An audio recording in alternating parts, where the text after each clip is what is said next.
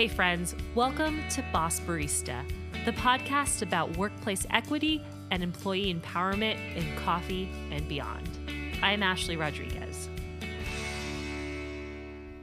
My guest today is Sonam Parikh, one of the co-founders of Mina's World, a coffee shop based in West Philadelphia. Sonam and their partner Kate opened Mina's World 18 days before COVID-19 forced the majority of businesses to close or to completely revamp how they serve coffee to customers. I originally reached out to Sonam because I noticed two things about the Mina's World's Instagram page. One, many of their staff members stayed consistent. I'd see the same people in photos over and over again.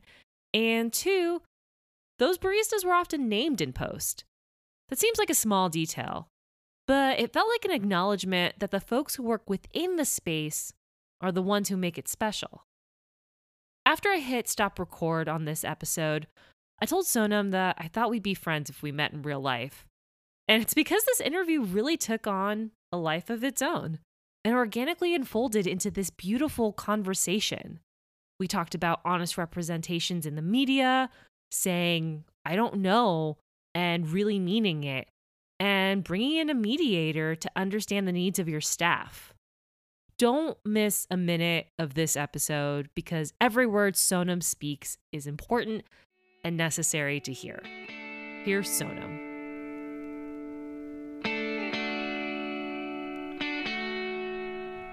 So I'm going to start where I start all of my interviews by having you introduce yourself.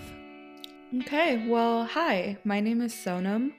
I am one half of the founders of Mina's World, which is a cafe located in Philadelphia, PA. Can you tell me about some of your first memories of coffee? Did you grow up with coffee in your life?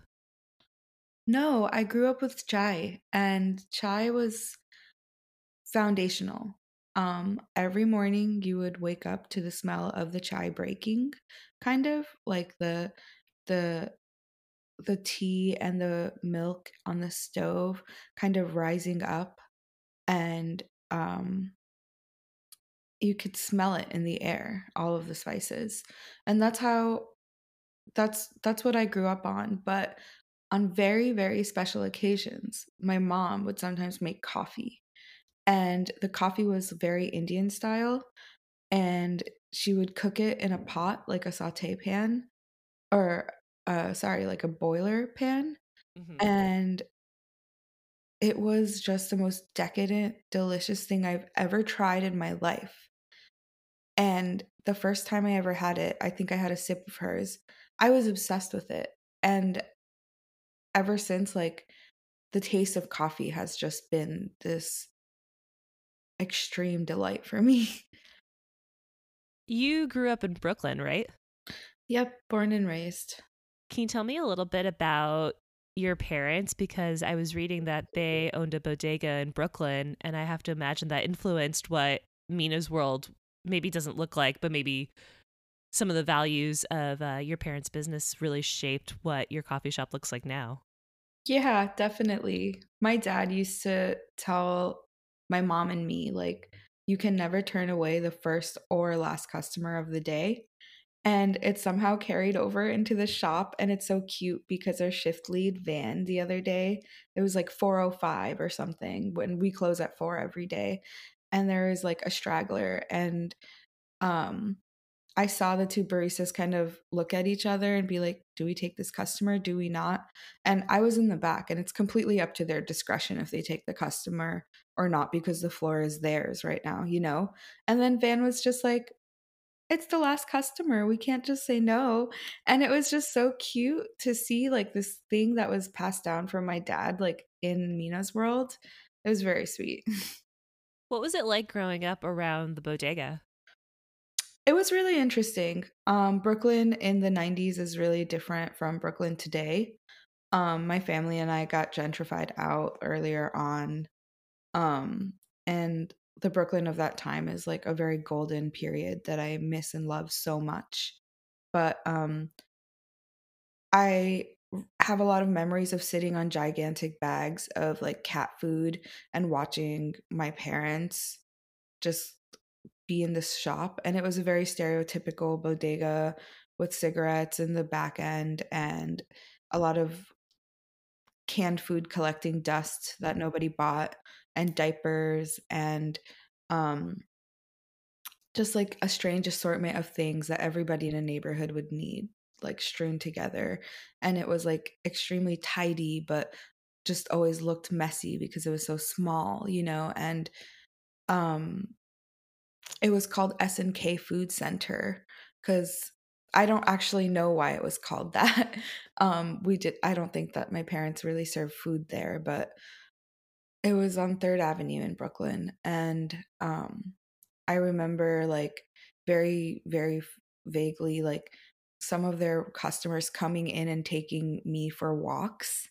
Like, Oh, things were wow. really different. In the '90s, you just gave your kid away, I guess, but, like, yeah, it was a very, like it was the corner store that everybody kinda went to, and that's how they, like, came to America and tried to eke out a living. Did you have regulars then? I assume you must have since people would just, take you on walks. Yeah, I think that they must have had them. A lot of the details that I have from that time are like passed down through storytelling, and I was really, really young, but like even to this day, like my mom will get a phone call and be like, "Sonam, like this person from the store who used to take you on walks just said hi." So, yeah, I'm guessing there were quite a few regulars. I I don't think I've ever talked about bodegas on the podcast at all. I used to live in Brooklyn, Oh. back in like 2009 to 2015, and I think Mhm. sometimes I assume that people know what a bodega is Mhm. because I think when you live in New York, you sometimes assume it's the center of the universe. But um, hearing you describe it reminded me that like perhaps not everybody knows what a bodega is, and not to say that we need to like go into too many details, but it really is like a store where you can get almost everything you need, but in a Mhm. very, very, very small, tight, contained place. Mhm. Um, and especially in neighborhoods where like there might be food deserts or it might be really hard to get to a grocery store, especially in New York. If it's not walkable, it's pretty much not accessible. The bodega really becomes like a center of life in a way. Oh yeah, absolutely. I feel that that was how my parents explained it to me in a lot of ways. And I think that's how a cafe can be too, where you sort of feel the rhythm of like the people around you through your regulars, through the changes in humidity that cause you to adjust the grind, even Right. like through the people who come and buy their pack of cigarettes and the newspaper in the morning, through like the kook who needs to like get like 7 bags of cat food every Thursday. It just I don't know. There's something really stabilizing and sweet about it. I like that you mentioned that analogy to adjusting the grind in coffee based on the weather because it feels like the bodega and the coffee shop are reflections of the neighborhood in a very concrete way, in that people come in and out, but that they're also reflections of your neighborhood in this very abstract way of the weather, of what like the vibe is outside, like what's happening out on the street or like around the corner comes and floods this space of community and gathering. It's a reflection in this very tangible but also intangible way. That is such a good point. Yeah. Yeah. I think like that is such a great point. I mean, you made it and I just talked about it. It's funny because like all of the baristas at Mina's will like look out the window and be like, "Ah, yes, it's going to rain later. It's going to be slow." Like we ourselves have become forecasters of the neighborhood through what we know about like the weather and the news and like whatever it is that's going on in the world and relating it to like what we know, which is the coffee in the shop and what we offer. And in its own way, it's like this like little magic that I love. Yeah. What prompted you to want to open a coffee shop? People ask me this all the time. And I do love coffee. I love coffee. But I think it's because I love serving people. I Mhm. love the hospitality aspect of it. Um, and what made me wanna open a coffee shop is because I grew up at my parents' shop, like, and subsequently grew like, as soon as I turned 15 or so, I became a barista, and I've been that ever since. Um, and my dad always used to tell me, "Please don't open a shop. Please just go to school. Please just become an accountant, a pilot, anything. Just don't like make yourself have to open a store. Like it's not worth it. Don't do it." Lo and behold, it's exactly what I ended up doing. And I don't know why. And maybe it has to do with the fact that my dad has passed and it's my way of connecting with him. Or maybe it has to do with the fact that it's what feels most natural and correct for me. Um, I'm not really sure. I still can't tell you what possessed me to do this, but it No, feels very correct for me. I love that it's ineffable in a way because, I mean, I ask questions. This is a podcast. The idea is Mhm. that I ask questions and you give answers, but like, not every question has an answer. Yeah, there is so much power in I don't know. Did you always feel comfortable saying that when people asked you that question? Absolutely not. I think this could be one of the first times I've ever explained it like that. I've also honestly taken a lot of time off from doing any interviews, and this is the first one I've done in at least 6 or 8 months. Yeah, I that's also something I just noticed about myself that I have been really reluctant to do interviews and I've also been really uncomfortable to say like I don't know. But just the other day, like I was able to vocalize like I don't know is an answer. Yeah. I don't know is an answer, and it's a really valid answer because it gives space for people to, I don't know, keep thinking. Absolutely. I think that that's something I've had to learn doing this podcast too, that it's okay for me to not. I mean, I started this podcast thinking I was like a fucking expert at everything, and Mhm. I'm not, as I quickly learned. And being able, and part of that process is being able to say like I don't know the answer, and being gracious enough to say I need to ask a question. Like I don't need to assume Yes. what the answer is here. Mhm. So Absolutely. let's talk about your reluctance to do interviews because we talked. I'm going to say the thing that I hate saying on the Mhm. podcast, but we talked a little bit about that before we started recording. Um, but I was reading, so when I do these interviews, there's always like a very different level of like how much a thing has been covered. And Mina's World has been covered a lot in a lot of really big publications. Like you've been in Healthy-ish by Bon Appetit, you've been in Eater, and there's a lot of really amazing quotes and things that I gleaned from these interviews. I'm actually kind of surprised that you were able to get those things in, because I think it's really Yeah. easy to kind of just like make these articles as bland as possible. But I wonder for you, like you mentioned, kind of feeling like this double-edged sword with these interviews. I was wondering if you could talk a little bit about the attention that Mina's World has gotten and how it makes you feel. Yeah, I would love to. The first thing I really want to say is that attention has never ever equated to financial success for us. And that would be the hope through doing these interviews. That is what we are promised. When we are asked to do these things, we are told this will help your business. And so that is the hope for us that for me and specifically the hope is that my business grows so that I can pay my baristas more. That is always going to be my first goal when I do a bunch of these overexposing interviews and my bottom line, which is making more money, does not get met, it makes me pause and question what is the point of these interviews then? And then it makes me circle back around to this idea that these interviews aren't for my benefit, it is for the benefit of whoever is presenting the interview and, like, it's something that Mina's World is always involved in the discussion of, which is, like, tokenization or are we being tokenized, or are we being highlighted, or are we being glamorized? Or like, do people actually think our coffee is good, or do they just want to stick our faces on stuff? And that's become a question that all of us as a team talk about a lot, and that I think about constantly.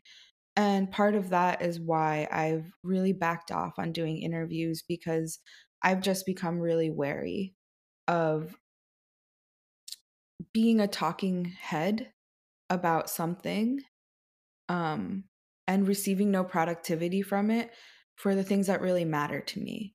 And what really, really, really matters to me is being able to give my staff enough money that they can just chill and Mm-hmm. enjoy life and go make art and go on a vacation and not have to worry about a second job, or like getting a very frivolous tattoo. Like, they should all be able to do that whenever they want to.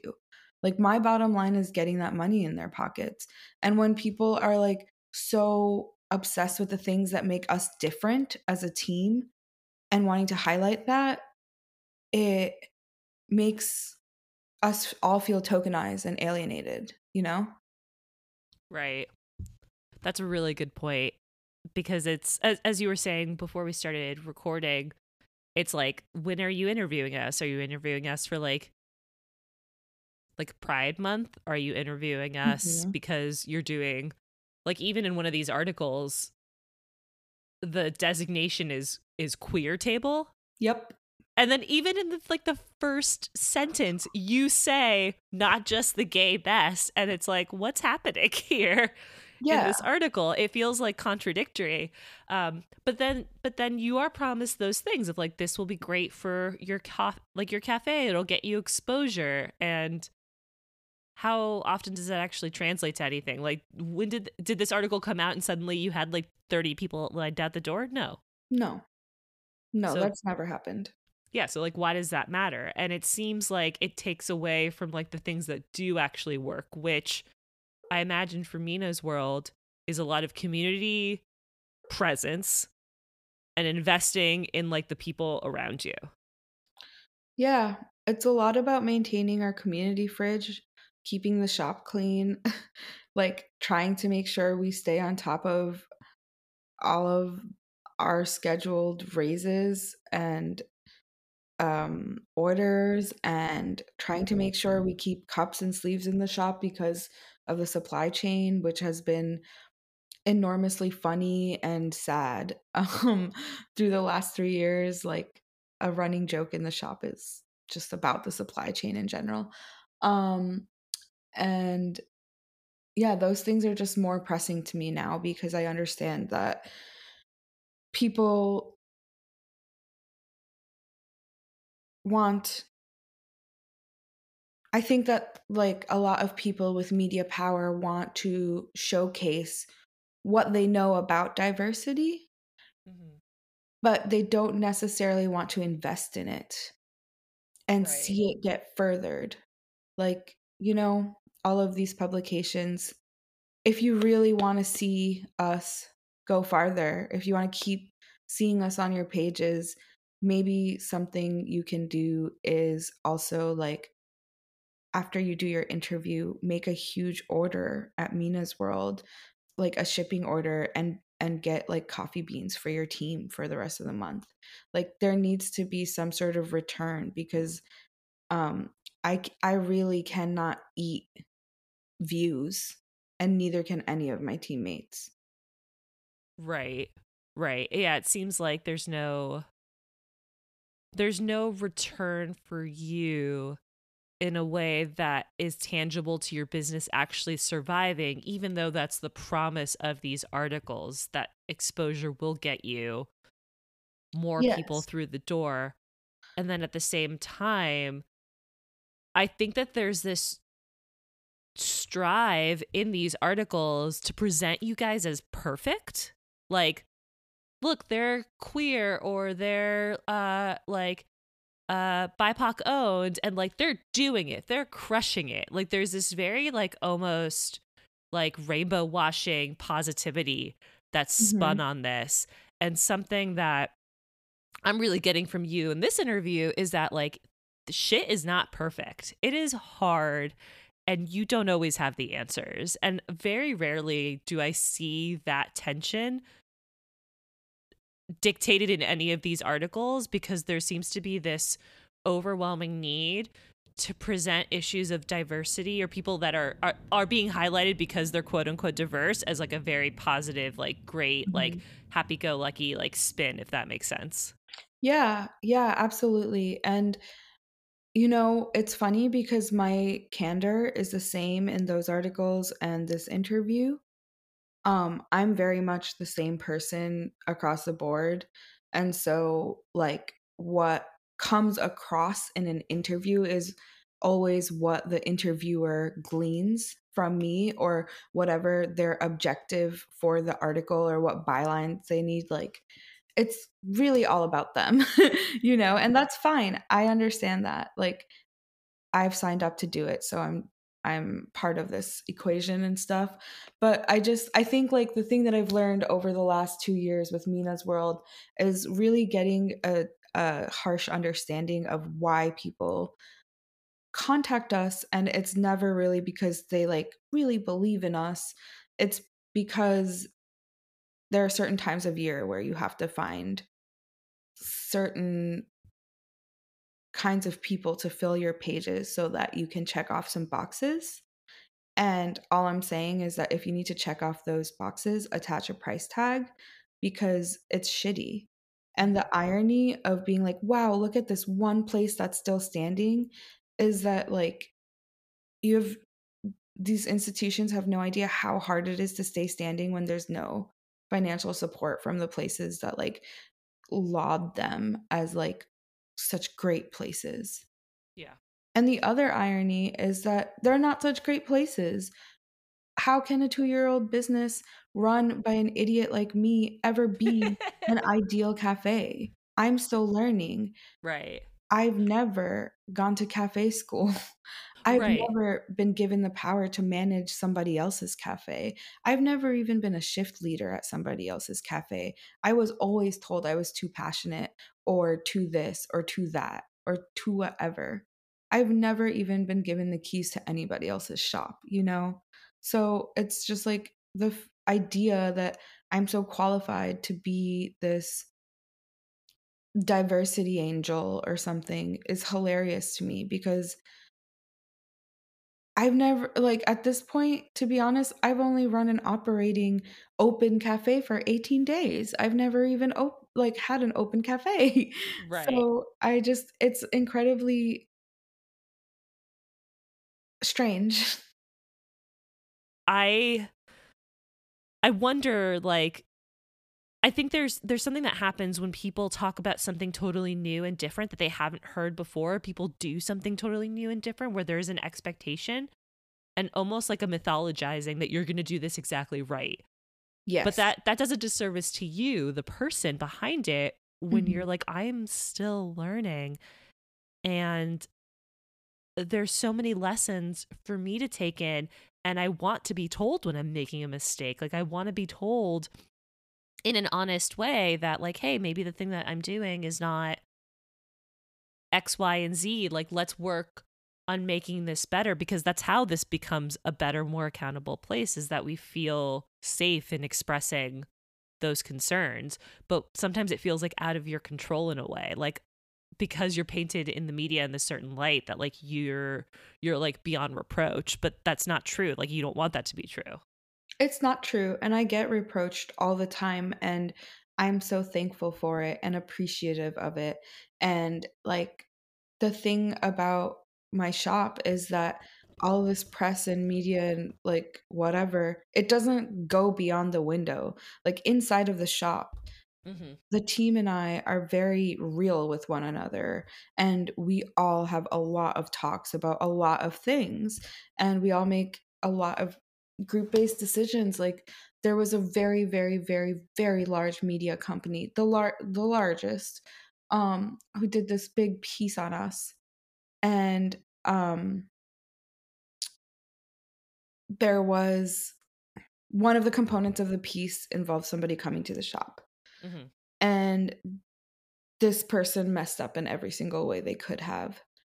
And no matter how much this company did pay us and how much exposure it did get the shop, as a shop, nobody was happy about it, and we're just not working with them again, and we're not doing it again, and, like, it was not beyond reproach. They were like, "What are you" no, you know? How do And you Sorry, go ahead. mhm. And it was a good learning experience. How do you cultivate a culture where people feel safe expressing these concerns? Perhaps you don't have to have it all figured out, but it seems like a pretty pivotal tenet for you is that decisions aren't made by you just because you're one of the co-owners, or they're not just made by Kate because she's one of the co-owners. Like, it seems like decisions are made as a collective. Well, I don't have it all figured out, but what I do know is that I had to be called on that, and sharing power is something that my team and I discussed at length with a mediator. And like, it's not for me or Kate wanting more power, but it is for me and Kate not understanding what power there is in being the co owner of a cafe and understanding how to use that power effectively and also where to share that power. I love that you said that, because I think if there's anything I think about more than anything, what a clear sentence there, Ashley. But if there's anything I think a lot about is power, and I want more people to think critically about power because it's insidious. Like, you don't know you have it sometimes, and it will absolutely influence the decisions that you make. And I think people often paint bad leadership as like a bad apple, but power is a multiplier. Power will Mhm. influence the way that you make decisions in ways that you often don't know. So what Mhm. was that like, having a mediator there and having to talk about things that maybe you hadn't realized? I think that in the beginning it was really scary because being told that you're making any negative feelings occur in your workplace feels really, really bad. And of course, there was a lot of self blame, obviously, and like um, shame in that because there's always shame when you're told that you're doing something wrong, especially when you are a person who works very, very hard and is a people pleaser and like to your own detriment in this situation, you know? But like when you can sit with your shame and sit with yourself and be accountable and be amenable to being accountable, and when you have as gracious and incredible of a team as we do at Mina's World, you will receive the space and understanding to rectify the ways in which you have not like distributed power well enough and then get to do that, which is what we're doing right now. And that can look like a lot of things. For us, it looks like working on equity and not just being everybody's gay cafe on the outside.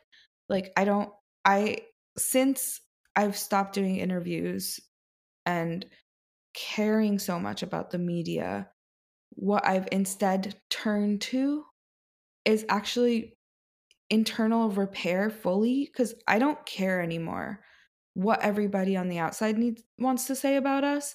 But what I care deeply about is the internal harmony of my shop and that the members of the shop feel safe and comfortable inside of there. Because I can't control what is going on outside or what people say about me, but I can control the literal temperature in my shop, emotional and otherwise. I can at least make people feel or create conditions that honor safety and boundaries, and that's my job. Like that is literally all I am here to do for Mina's World. One of the quotes that I was really interested in that made it into one of these articles that I was surprised by was trying to be as harmless as possible. And I think that sort of spoke to some of that. Not and I want to be clear that being harmless as possible doesn't mean like never making mistakes, but I think it means focusing on the circle that you occupy and not necessarily extending yourself outward and being bigger and doing big gestures Mm-hmm. to the detriment of the people that are closest to you. And it seems like you had a real reckoning with that. Yeah. Yeah. What has it been like to really turn inward and focus your attention more inward? Because I think that that's something that people forget, that like it starts literally by looking at the people next to you and saying like, how do I serve you better? It's been the most gratifying and full experience. I think that nobody ever, I don't know many people who have opened a business and then have had to completely reformat every single aspect of their business plan to be retrofitted to a pandemic and then Mm-hmm. survive it for years now. Um, and I think one of the results of that is like there is no there the external is so much less. Like there's not people in the shop, there's just our team in the shop laughing our asses off or being really quiet because everybody's having a bad day or listening to music or whatever it is that we do in there. I was not seeing things with a clear lens when I started out. And I think why people do that and why I did that was because I was so full of good intentions. Mm-hmm. So full of good intentions. But one's intention does not always equal what their impact ends up being. And that's something I've really learned about. And through this process of reckoning, of being like, I don't need to do these interviews. I don't need this attention because I don't know if it's positive for my shop or doing good things for my people. It was really helpful because imagine building a building, but the base of it is built on popsicle sticks. How is that useful? You can't put bricks on popsicle sticks. It's going to teeter and totter.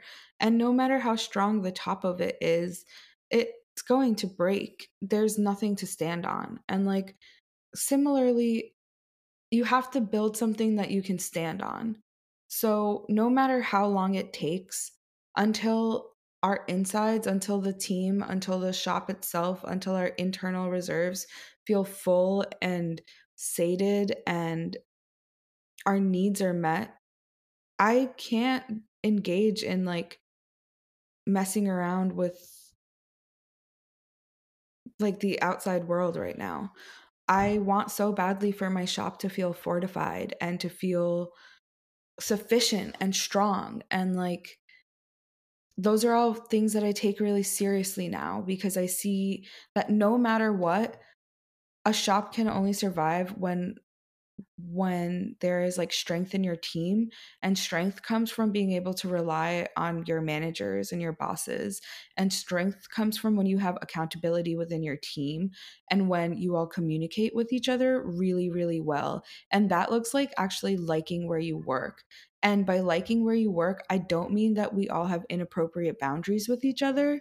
It means that there's basic respect there and that everybody is accountable by being on time, and that your employers aren't inappropriate with you, that you get paid on time, that your raises come in every 3 months as they're supposed to, that you're not being cheated out of the things that you're owed, and that your good hard work is acknowledged, and that when there's a problem on the team or you're feeling like you're not being treated properly, that is addressed immediately. And having like a people based and a person forward team is, I think, one of the most essential aspects to having a solid cafe. And people ask all the time like, how come you don't have high turnover, or like how come, like some people will be like, wow, you really just have the same baristas, right? And it's like, yeah, Mm-hmm. Why It's would I possible. not? I really care about them appropriately. I don't wanna know about their personal lives. I don't wanna be their friends. I will drive them to the hospital and cook them meals to the point of detriment when they are sick.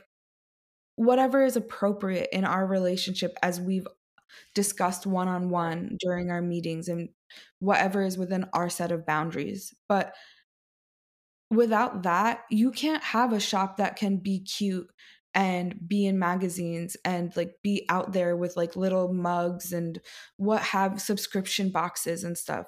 All of that stuff is really cute and fun and creates money, which is another necessity. But if you don't have a strong team, all of that is going to fold so fast. And then your money is going to fall through the hole too. We don't have any money, so we don't have anything to fall through, but I assume that's what's gonna happen.